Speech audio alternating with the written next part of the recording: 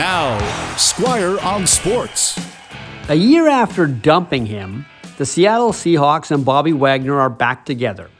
And all the bad feelings Wagner had toward GM John Schneider and head coach Pete Carroll have been tackled by the three of them. They talked it out.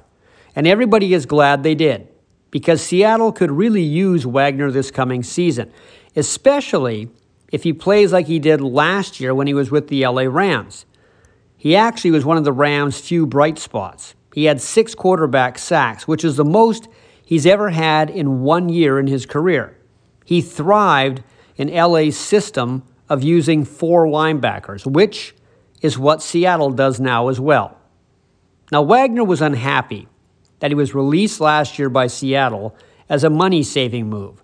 He understood why Seattle did it, but he was unhappy he wasn't told about it first by management. He learned about it elsewhere.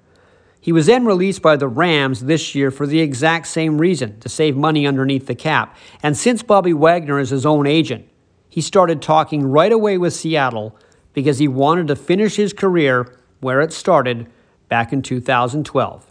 And all the Seahawk veterans who played with him before are glad he's back. Squire on Sports on 980 CKNW.